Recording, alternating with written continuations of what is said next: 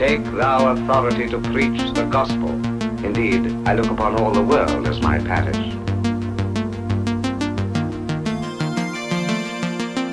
Hello and welcome to this latest episode of Field Preachers. My name is Rachel Gilmore. I work here at Path One at Discipleship Ministries, and I am so excited that without much advance notice, Brandon was able to join us today so that we could talk a little bit, reflect on, as church planters, how we should be responding, what we should know, what we should be doing to empower our communities as we are seeing this massive response to the murder of George Floyd, Breonna Taylor, and countless others. So there's been a shift in our nation. Let's talk about that from a church planting perspective. Thank you, Brandon, for joining us today. You want to tell us a little bit about yourself, your call story, help our listeners get to know you a little bit more. Yeah, thanks for having me, Rachel. My call story. I'm from a little town in North Carolina. I feel like I won't give you all the details, I promise you, but it's important. Part of what enables white supremacy and the legacy of this kind of violence that we're seeing in our country. A part of what allows that culture to live is not being people who are embodied, people who are placed. And so it's important for me to start there, that I come from a people and a place. And the place that I come from is a little county called Moore County in North Carolina. It's in the eastern part of the state. And my people are working people, Black folks, teachers, and they are domestic workers. They are folks that work out in the field. And so those are my people. I come from a long lineage of church folks that love church, small church, storefront church, family churches. That's a big part of who I am and sort of what brings me to this place. The person that had the greatest impact on me spiritually growing up was my mother. My mother was the person who discipled me in the faith, and really kind of got me on fire for mission and for justice. And so early on, she kind of sort of set the script or the model for me of what it looked like to be a disciple. And that was deeply an evangelistic and prophetic and apostolic way of embodying leadership in the world. And I'm grateful to her for that, because not only has that deeply shaped me, it's got me in a lot of trouble, good holy trouble, for the kind of transformation we want to see in the world. And it's not possible to have transformation without chaos and instability and change. And so hopefully it's okay. This is what I promise y'all.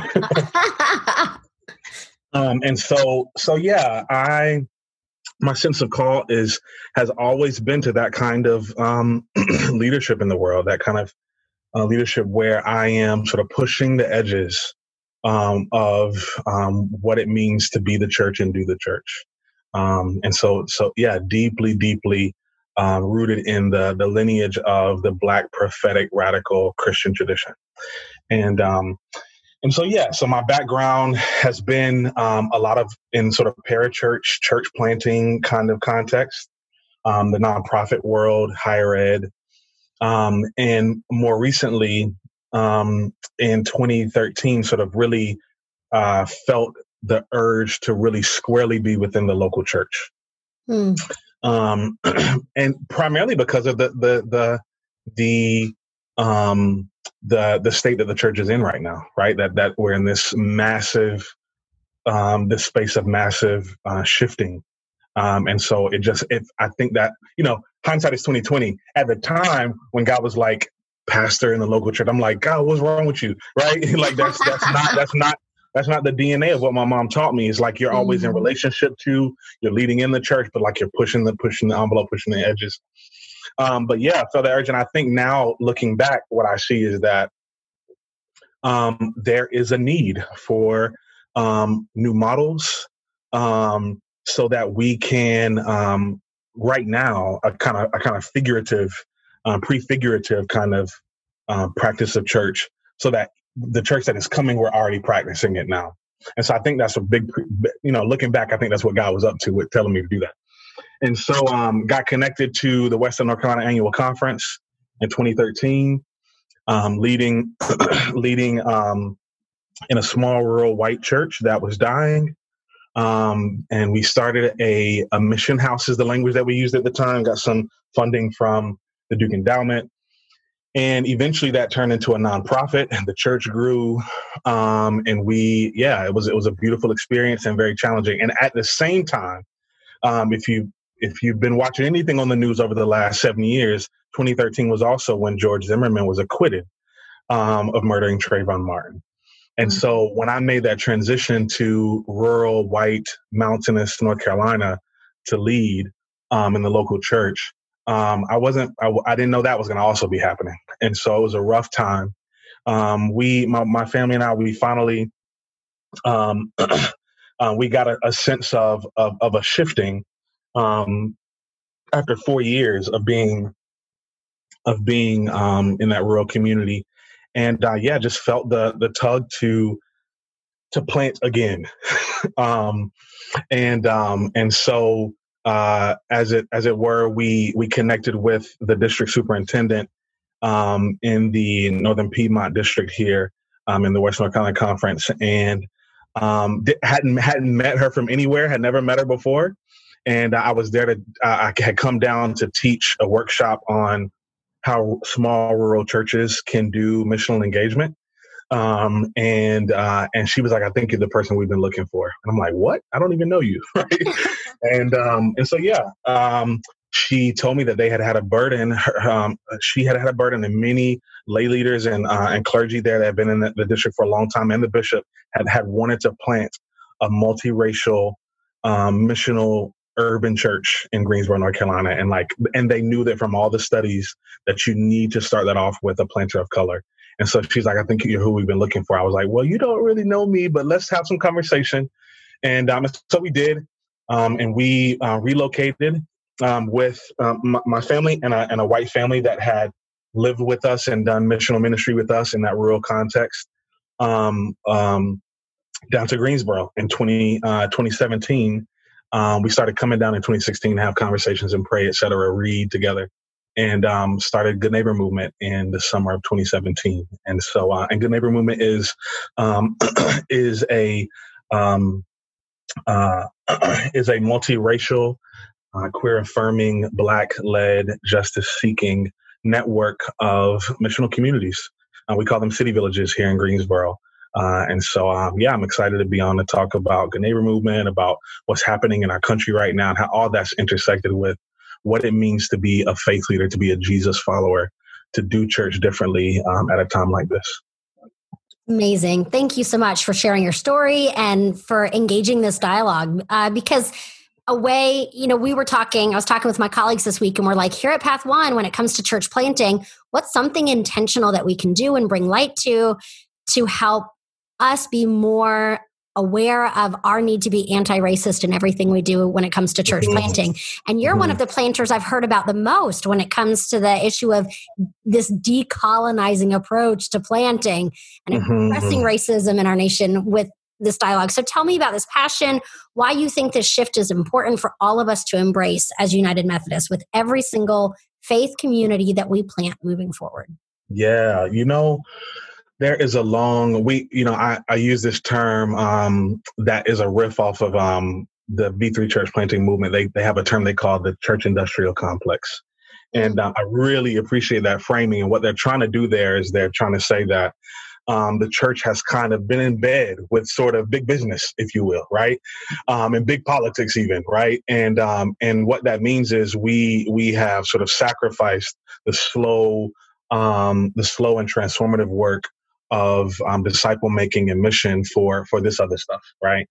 And so I riff off of that and talk about the white church industrial complex, right?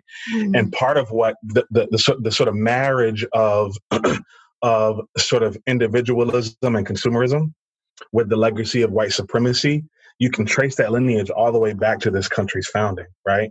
That at every place where the church is setting up shop is also a place where there is displacement and there is uprooting of people who were there first, or of people who were in another place and were stolen to work, right, the land and the economy that kept those churches going.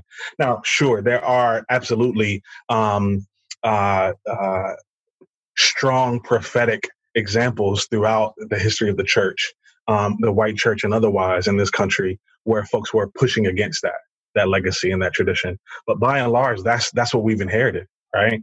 And so in other words, what we've inherited is a colonizing model of church. We use different language for it now, but the way that shows up in church planting now. Well, let me back up a little bit. During the sort of 80s and 90s in the church growth movement, this looked like the homogeneous unit principle, right? Is the kind of the shape that it took, the shape that colonization took, right? And now what we're seeing is that the church is basically is silent about and reinforcing, often subtly and behind the scenes, the very forces of gentrification and displacement in urban and rural communities across this country, and places where folks who are native to that place, who are often Black and brown folks, but also white folks, but are working folks, are pushed aside and are pushed out of those places. And so the question becomes, in what ways does the church have a responsibility to curb that tide of displacement and uprooting, right? Especially since it's been a part of the DNA and the legacy, the lineage for generations, right, here in this country. In particular, white churches, mainline churches, and evangelical churches. And so there's a fierce urgency for decolonizing churches, because frankly, if we don't do that, I'm not sure that we're gonna be church, right? Because what I see in the Gospels is, rather than a kind of a God that extracts, a God that takes, right, a God that pushes out. What I see in the Gospels in Jesus, right, all the way from the beginning of the biblical story, is a God that dwells. That moves into the neighborhood. That moves into the neighborhood. A God that moves in humility, right? A God that seeks to learn, even, right? Right? A God that seeks to build relationship. And so, like, I question a lot of the sort of the habits and practices and strategies that our churches take, and especially our church planting takes in local communities. It's often very extractive. It's often very displacing. And I think we could do better. And we have a model, right? We have a model and we have a lineage. And our great, as one of my mentors says, our great movement found in Jesus, right? Jesus shows us very, very carefully how to build with people and not build on top of people. So.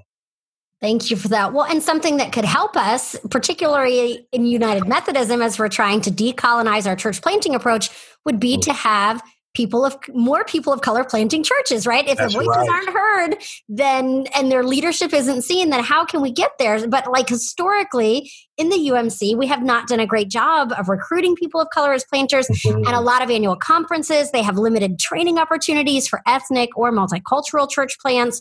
So what would you say, Brandon, to other planters of color who want resources or a place to just connect and know they're not alone? Yeah.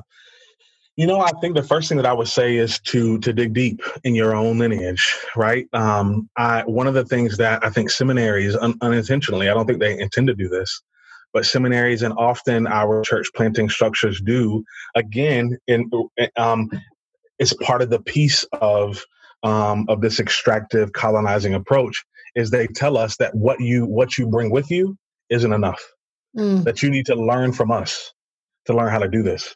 And in fact, that's not true, right? Like we can look at the lineage of Black and Indigenous and leaders of color, faith leaders of color throughout this country's history, to see the ways in which church planting. It wasn't called that for sure, but right, like church planting has been a part of the DNA, right?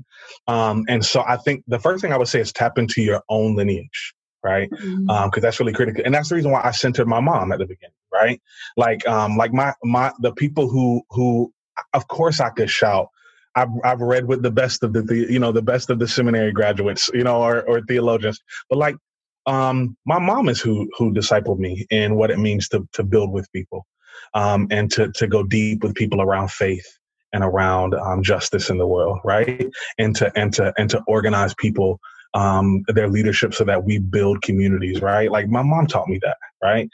She didn't have the resources that some of the institutional resources that she deserved to be able to put a title or to put money, or to put infrastructure behind all that, but it's there. And frankly, I think it's what we need if we're going to have the kind of to use some of the sort of church planting language to have a kind of movemental expression of church in a time where the church is on the fringes, where it is on the margins. We need to learn from, if the church is on the margins right now, we need to learn from people who've been on the margins that have been doing church. So that's the first thing I would say. I think that there are some cool groups that are emerging across the country that can be helpful in this regard. And so I'll just name some of those folks, some of those organizations. One is the Christian Community Development Association. I have a longstanding relationship with them. They don't consider themselves a church planting organization, but they certainly are a holistic gospel mission organization. And so I think that's a good place to tap into, led by leaders of color, right? More from the evangelical tradition. And in particular, I would say, because oftentimes folks, that word evangelical is tricky these days. But what I mean by that is evangelical communities of color. And so CCDA is the acronym. I would also lift up, and sorry, my kids are in the background. It's pandemic days, so I have texts going off. My husband's like, "I'm grocery shopping. What do we need?" This is our new reality. There's that's right. That's right. So CCDA, I would also lift up the Center for Prophetic Imagination. Again, not explicitly a church planting organization, but are training leaders in how to embody prophetic witness in their places, and definitely brings to bear in the work of Christian leadership the importance of the community organizing tradition, right? Which is absolutely vital. And I'll say more about that later. Absolutely vital to my work with Good Neighbor Movement. And frankly, like an essential skill that I feel like church planters need to have if they're not going to have a colonizing approach. And so Center for Prophetic Imagination. I would also lift up a project that I'm involved with starting, which is called the Liberating Church Project. And that project is really trying to tap into the history of the Hush Harbors, which was the Church of Enslaved Africans. Definitely a decolonized approach of church. I lift that up, Liberating Church. And then I'd also lift up the lineage of the Samuel Dewitt Proctor Institute, which is a part of the Children's Defense Fund. And they have an annual summer institute where it's all about faith leaders coming together to talk about what it means to build communities of justice in the world, right? And so, again, from that community organizing tradition, make sure I'm not leaving anything out here. I also want to lift up some organizations that are not necessarily rooted in communities of color, but are striving, in my opinion, in really intentional and thoughtful ways to be more decolonizing, to be more multiracial in their approach, and anti-racist in their approach. And that's folks like the Parish Collective, good friends there. Again, a real emphasis and focus on place and building relationships and dwelling with folks. And then I've already mentioned the V3 Church Planting Movement is a really powerful expression as well. So So those are some. And the last one I'll say is World Impact. I have a good friend, Alvin Sanders, who leads World Impact. It is expressly for church planters of color in urban context, and it's a training ground for them. And so definitely want to lift them up as well. That's great. Thank you so much for those incredible resources. And I want to circle back to something you mentioned so that we can hear you talk a little bit more about it when you, you were addressing the importance of community organizing or mobilizing folks. So, I mean, the Good Neighbor movement, like, let's be honest, Brandon, you guys have been leading this voice for change even way before the murder of George Floyd. So what advice would you give to other Black planters who are trying to find ways to mobilize their communities right now? Yeah. I would say it's really, really important to be in conversations with activists, for sure, with artists, with young people. It's really, really important to be tapped into the community of elders that have been doing the work of social transformation, especially social transformation that's spiritually rooted. It's important to be connected to them. I would also say that, it's really, really important to be in proximity to where the pain is, right? To not run away from that, but to be close to that. I actually really, really think that, like, one of the best roles for a planter in the midst of the racial unrest that we're experiencing right now in our country is to seek to be less visible, actually. Because I think that, again, if what we're trying to do is organize and mobilize, right, which is what we're talking about, you have to create space. You have to make space for others to be visible. You have to make space for others to grow and to learn, right? And so I think our role is primarily as coach. Our role is primarily as catalyst. Our role is primarily as someone that accompanies. And I think that the more that we can play those kinds of roles, the more that we can build movement, the more that we can build leaders, the more that we can create spaces, so that it lives beyond just our tenure. It lives beyond just our leadership. I think that's critical. Again, and that's also critical to a decolonizing approach to church, right? Is that what you're trying to do is you're trying to give away privilege. You're trying to give away, right, space in order to for others to really blossom and to see their full potential. So I love that, because I see so many, planters, pastors, we can all fall into this where we want our faith community to be pastor-centric, planter-centric, where we're the ones that are in the midst of everything. And so I love that reminder that we are called to coach, to be that catalyst, but to empower and equip others so that it is sustainable, regardless of where we go next. So along those lines, for pastors who are struggling with self-care because maybe they don't feel as good, or they're overwhelmed, or they're just empty, what does self-care look like right now for African-American church planters? Yeah, I can't speak to all African-American church planters, but I can speak for myself. I mean, one is that you saw me with some water. So that's one thing. Make sure you're drinking and eating and not overeating. And so I think that the now is a really good time to be, getting out, walking the neighborhood, right? Like, we can't be together physically the way that we were before, but that doesn't mean that we can't get out and from a distance sort of, be cartographers, right? Like of our neighborhood, of our city, of the future that we long for, right? Like, there's ways in which, like, you can get out and walk, and talk to folks from a distance, and at the same time, like, right, like, it's a healthy practice, right? Like, for yourself bodily. I think, I've been doing a whole lot of journaling, a whole lot of meditation, in community by myself. Definitely a great time to be catching up on some reading, right? So that we are remaining, just kind of sharp in terms of how we approach the work that we're doing. That we're not uninformed, I think some other self-care practices for me that have been helpful is like getting out. I do porch sitting, so like tonight, Friday nights, we do some porch sitting, socially distanced socially distant port sitting with friends and colleagues and comrades that are doing good work here in the city. And those are some ways that like have been really meaningful for me.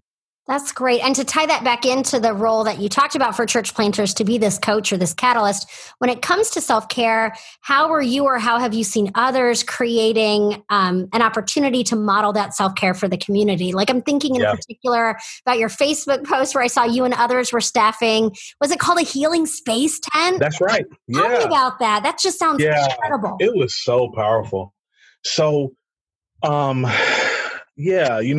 other leaders probably have witnessed this too over the last couple of weeks, is that, like in the midst of a pandemic, what we've been calling the twin viruses of COVID-19 and white supremacy and police violence, right? Like in the midst of these twin viruses, when you've already got the one, right, with COVID-19, and then you have these viral instances of Black folks being murdered, right? Like being killed by the police. That's going to cause a lot of unrest. And what that has meant in a lot of local communities like mine is that folks who normally their attention perhaps is not on that information, on that news in a really acute way, it is now, because a lot of us have had to slow down because of the first virus, because of COVID-19. And so, and then on top of the fact that like folks are socially distant, there's just been a lot of folks who are getting activated for the first time. And so folks are taking to the streets, and it's both fiery in both literal and metaphorical ways. And in many, many ways it is, it's telling, right? Like it's revealing of what has long been a problem, right, in our country. And so what happened is here in Greensboro, one of the ways that we've tried to, more seasoned organizers and leaders have tried to come alongside of some folks who are just getting activated and trying to, take them to the streets, is to collaborate and say, hey, okay, we see what you're doing, and we want this to live beyond this moment. And so how can we organize together so that we can make sure people are safe when they are in the streets, so that we can make sure that there are opportunities for people to deepen their commitment following these protests, these demonstrations. And so we pulled together a coalition of seasoned organizers and activists with newly activated folks called Greensboro Rising. And we organized a demonstration this past Sunday that, as it turns out, is the largest demonstration of its kind in Greensboro's history. And Greensboro has a long legacy of civil rights and racial justice work. So it's a really, really proud moment for us in that regard. Over 5,000 people showed up. We had a list of demands around moving policy in terms of policing in our community. We had over 5,000 people sign that. And we're already seeing the needle move around that. But one of the offerings, one of the teams on that coalition was a healing team.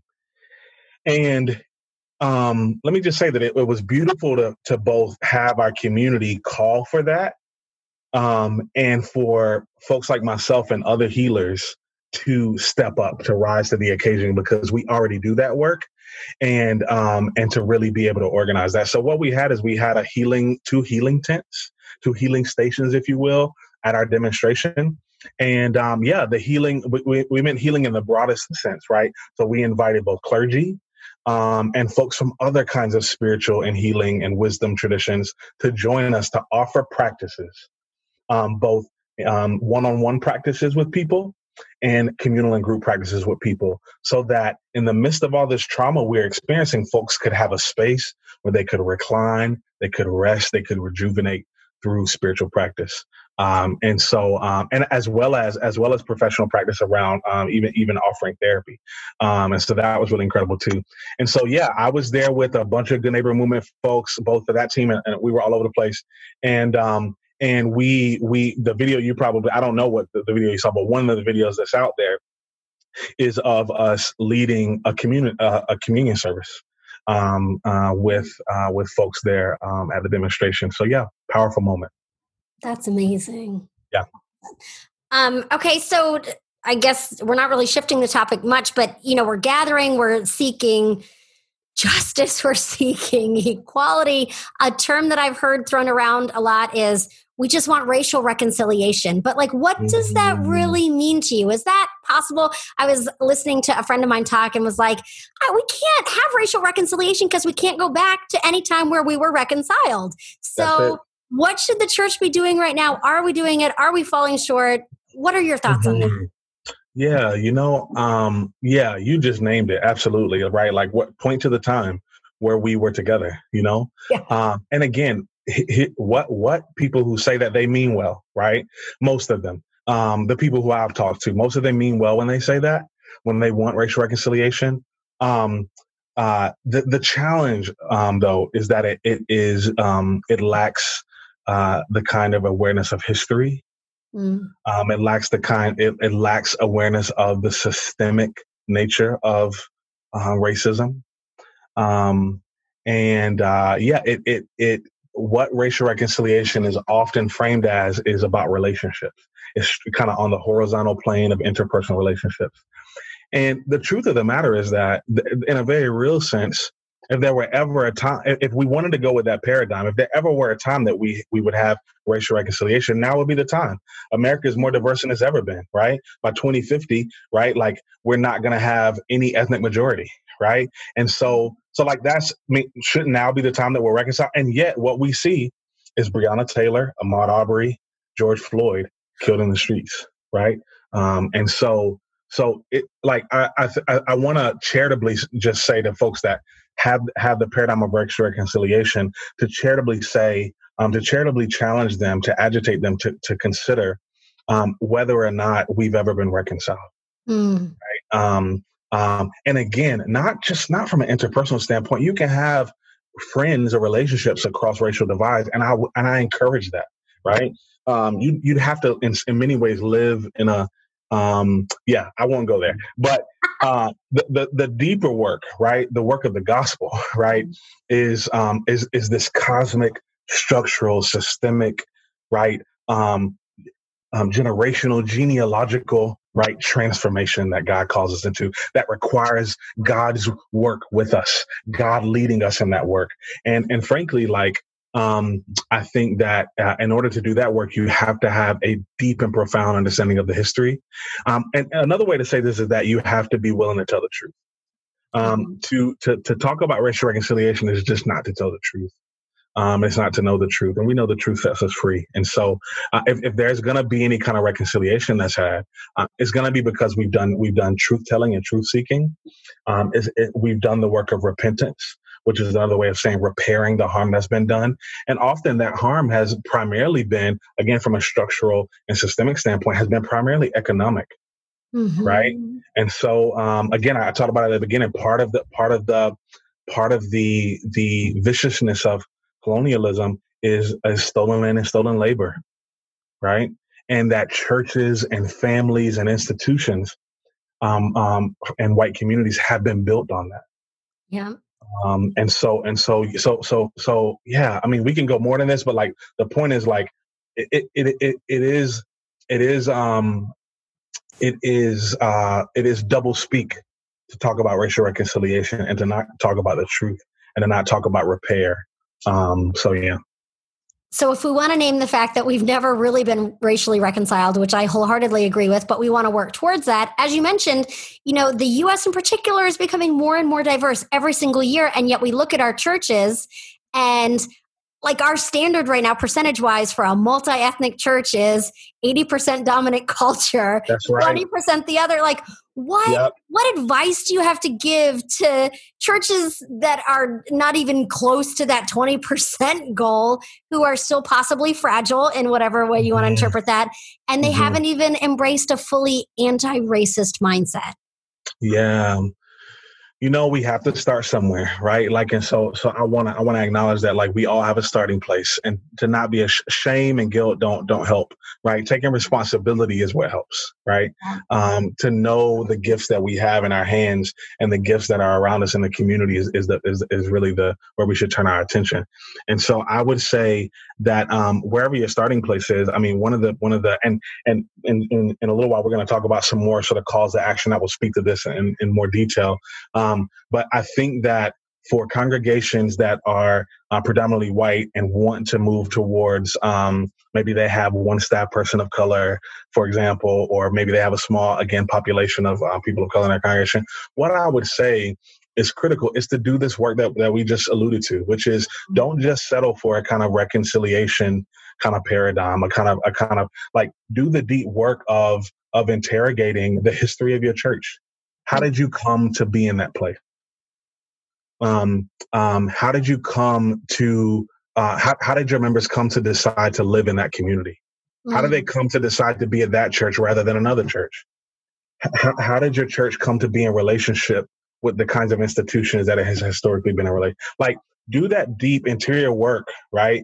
To sort of unmask and reveal the kind of history of white supremacy in your own church. Like that's the best first place, because then you're doing your own work, which is discipleship, right?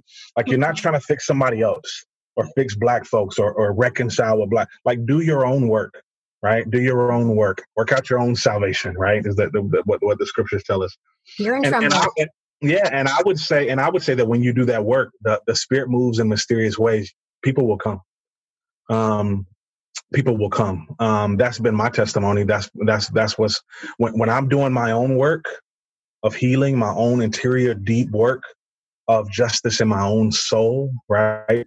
I am better equipped to do the external work of justice and relationship building. It's when I don't do that, and I think I could just kind of go out and have all the right words and say all the politically correct things, right? Like in many ways, to say Black Lives Matter is popular now, right?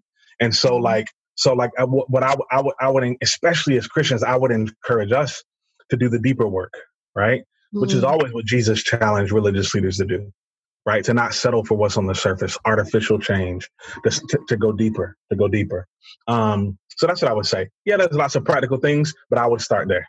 I think if you can't face that kind of history in your own community, your own family, your own church, it's going to be real difficult to reconcile with anybody because you haven't reconciled with yourself. Yeah.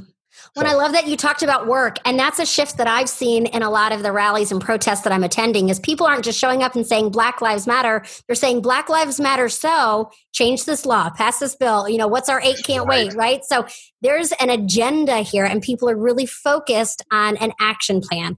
You want to tell us more about this action plan that you've compiled for Path One, about ways that we can start right now to move in the right direction and initiate change that we've been longing for hundreds of years. Absolutely. Let me say this. I appreciate this space. Rachel, I appreciate you. And I would say that we can do this, right? Mm-hmm. We can do this. We have the gift of the Spirit, right? We have the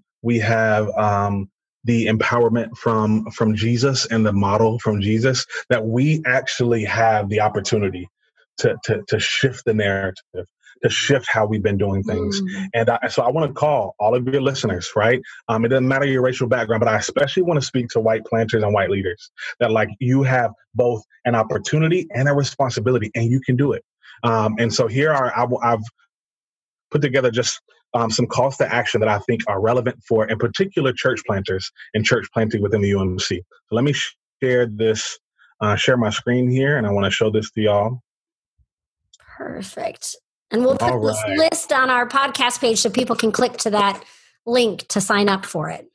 Awesome. So I'm going to just get some of my notes here since my screen is now filled up with this. Hold on one second, because I want to make sure that I speak well here about what these calls are. Of course, I have a new phone, so that's not helpful. Let me just go through this extemporaneous here. So these are anti-racist calls to action for United Methodist Church planting. And the first one is this, that Again, whether you are a planter, you are a developer, a district superintendent, right? Whoever pulls the strings, if you will, right, for church planting in your context on the local church level and on your district level and even your conference level. This is who I'm speaking to you, right? We each can play a part in this. And the first one is that you target giving to Black, Indigenous, and people of color planters in churches. It's really, really critical. Again, part of what the reconciliation paradigm assumes is that the only thing that's a problem is that we don't have relationships, right? But part of what we're challenging in terms of an anti-racist commitment, a decolonizing commitment, is to say it's about relationships and it's about repairing generations of harm, material harm, financial harm, right? And so it's important that Black and Indigenous and people of color planters in churches not only get the basic or the standard of whatever the financial plan is for planters in their churches, but that there's more given to them. Mm-hmm. Right? Again, repair. Okay. The second piece here is that, again, if we're trying to move towards, if we're going to be visionaries, and we already know that our country is moving toward a minority majority country just within a couple of decades, right? So that's one motivation for doing this. But again, we can also look at the past, right, and say that, like, if we're going to repair, one of the ways that we do that is that it's not about having a percentage number, Rachel, what you said or shared earlier, like dominant culture versus no, it's about the truth, right? Mm-hmm. And the truth is that we never say we're planting this number of white churches, right? We never say that. We say we're planting this number of brown or multiracial. And so my challenge would be, again, to name that we're planting a certain amount of white churches per year, and that we plant an equal, if not more, amount of Black, Indigenous, or people of color churches in your local setting. So I have to say, I'm just going to do one little shout out that not every annual conference is like this, Brandon. We have a long, long way to go. But I was sitting in on a church development team meeting for one of our annual conferences here in the southeastern jurisdiction, and they've started more new faith communities for Black, Indigenous, people of color plants than Anglo in the last 10 years. And I was amazed. Powerful. It's so we can do it, and we can do it. Developers or DSs are concerned, we have our white pastors. What do we do? Well, turn to your laity, equip them, send them to lay planting. That's right. We can think outside of the box here, because we need to make sure that we start to reflect the goal that we're working towards and the truth. That's right. and that hope of reconciliation at some point in the future. That's right. That's right. The nice thing I would say is, especially in light of this the Black Lives Matter movement, in light of our commitment to remove police violence out of communities of color, I would say that churches can play a role in this. And so a commitment to give substantially to groups that are on the front lines, in particular groups that are led by Black and Indigenous and people of color leaders that are doing the work of anti-police violence in local communities. I think that's really, really critical. The next one is to require, and this is really, really, really critical in terms of the narrative of colonization around church planting, to require every white church plant to launch with a Black, Indigenous, and people of color leader, community leaders, to have accountability and blessing from them. I think that is so critical, right? Because what tends to be the case now is that white planters plant, and nobody even you got blessing from the denomination, right? But who lives in that place? Mm-hmm. Right? Who are your neighbors? Who are your neighbors? Right? Yeah. And so so it's important to have that blessing and to have that accountability from leaders of color, both within and outside of the UMC. I think should be a requirement in terms of having a decolonizing and anti-racist approach to church planting. Love it. That's one of my favorite ones on the whole list, because it's so easy. You as a white planter, get out there, knock on doors and say, hey, I'm here to listen. I'm here to learn. I'm here to be in fellowship with you, in community with you. Right.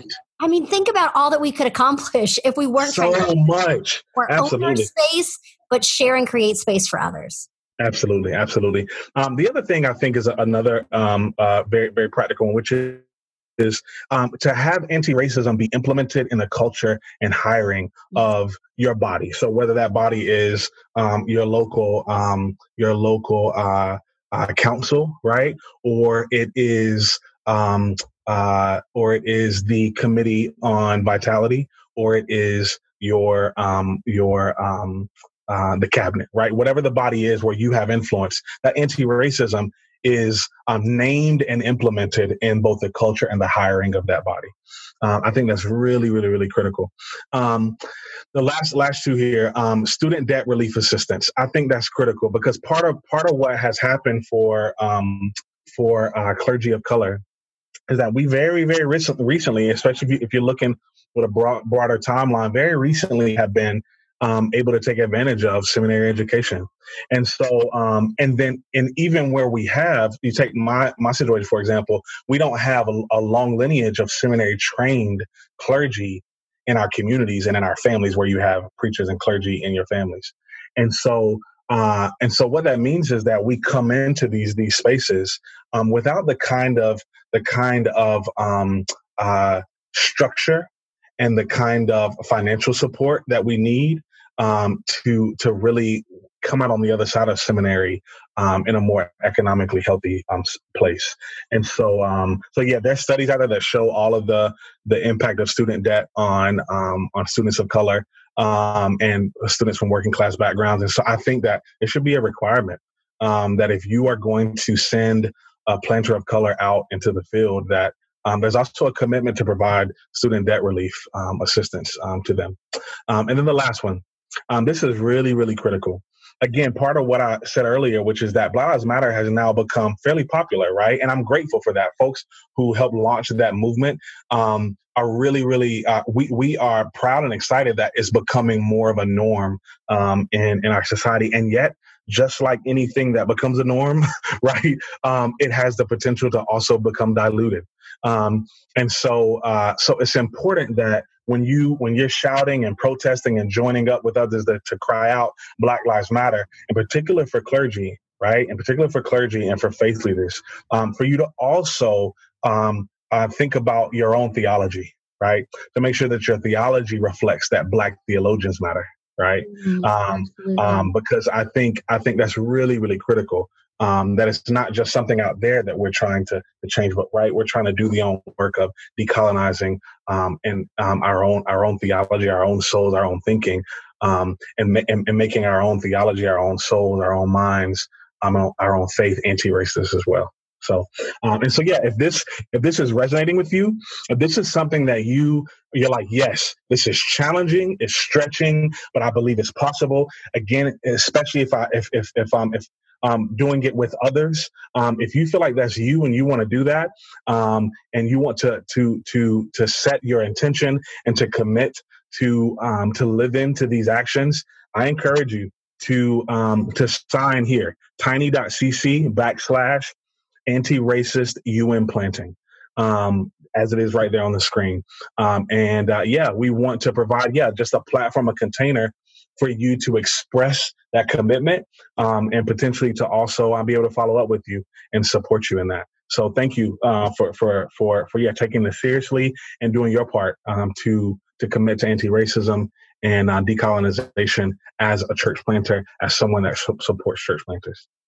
I love that. Thank you so much. Thanks for these call to actions. And Path One is committed to doing what we can to resource planters who are embarking on this journey. So we're collecting, anti-racist resources that you can offer, samples of what it looks like. There's some church plants, Belong out in Denver, and then Two Rivers Church out in South Carolina that have intentional anti-racist weeks with a different theme of every day. And so there are models out there. We don't have to, invent this ourselves. If we can work as a connection and say, this is how we're making a difference, try this out, we'll move towards the kingdom of God, towards that goal that I think we're all longing to see about now. That's right. Thank you, Rachel. I'm so grateful for you. I think we met via email, almost a year ago. You're an incredible person doing incredible things, and you're just such a blessing. So thank you. Thank you, Rachel. I appreciate your voice, your witness, and your encouragement to us today. Thank you. Thank you, my friend. All right. And thank you to everybody who was listening in today. If you want to know more about Brandon or the Good Neighbor movement and the incredible work he's doing, we're going to link to his website. I think we already have on our Path One page, but we'll do it here on Facebook as well. So you guys can follow up and continue to learn from his witness there in Greensboro. So Thank you so much.